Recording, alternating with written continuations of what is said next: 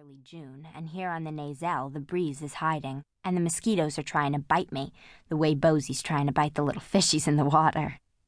Bosie's a strong swimmer, but the Nazelle is rough, and the water's dragging him downstream. "Wilbert," I say, "fetch Bosie out before he washes into the Shoalwater Bay."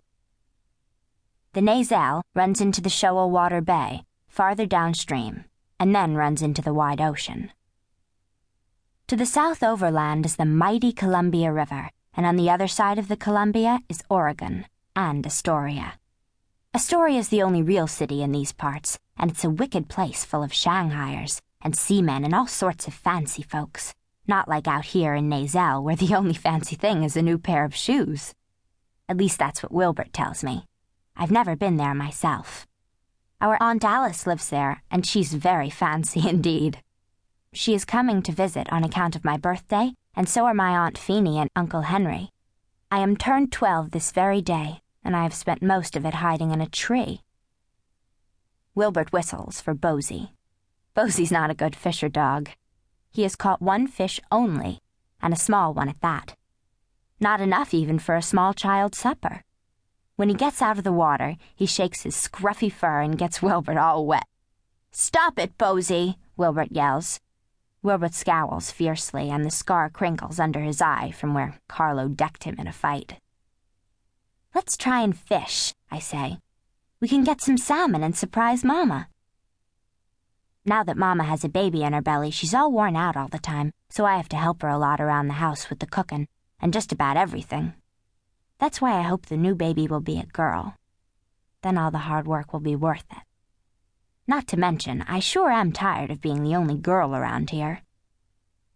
The baby island is a very small island in the middle of the Nazelle River down from our farm. When I was a small child, I used to believe it was where all the babies came from, on account of its name. It's a good place for fishing, even though it's where the Chinooks bury their dead. I have never seen a dead Indian here, but I expect they keep them hid. Those Indians sure are clever. Wilbert swears to me that the baby island is accursed on account of the Chinook spirits that wander there, but I think he's only just scared, and he calls things names when he's scared of them. He tells me our teacher, Miss McEwing, is a witch, and she's the most loveliest woman I've ever seen. Why, she's sweet and nice and kind to us children. Not at all like old Mr. Barton, who used to whip our hands with pine branches. No, indeed. Miss McEwing even lets us take off our wet clothes and sit by the pot-belly stove to dry off when the weather is bad, which is almost always, it seems.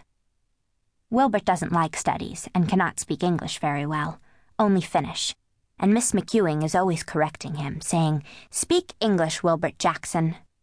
Mama says all us children must learn to speak English, or else we will always have trouble, even though she and Papa mostly speak Finnish. Near about, everyone around here speaks Finnish.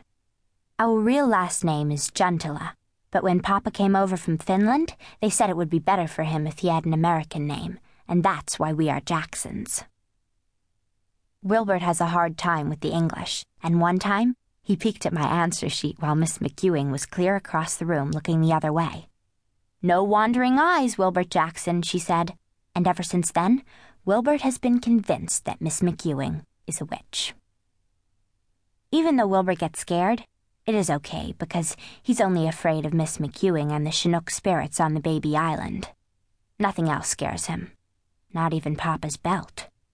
He has come all the way to the baby island, which he thinks is cursed, to find me, May Amelia, a no-good girl. I have plenty of brothers, but only one Wilbert. We go to the part of the island where the water is slow, where the fishies are fat and lazy. The breeze blows gently here, and I think it is not a bad thing after all to be spending my birthday fishing with Wilbert. There is nothing I like better. My line is in the water, and right away it seems I feel a tug. The line tugs hard, and I tug back. A salmon's silky fin slip-slides in the water. "I got one, Wilbert!" I yell. "Hold on, May," he says, and drops his own line and runs over. He helps grab the pole, but the salmon is strong.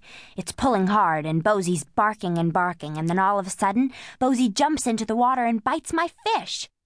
"Bosie, let go!" Wilbert and I say together.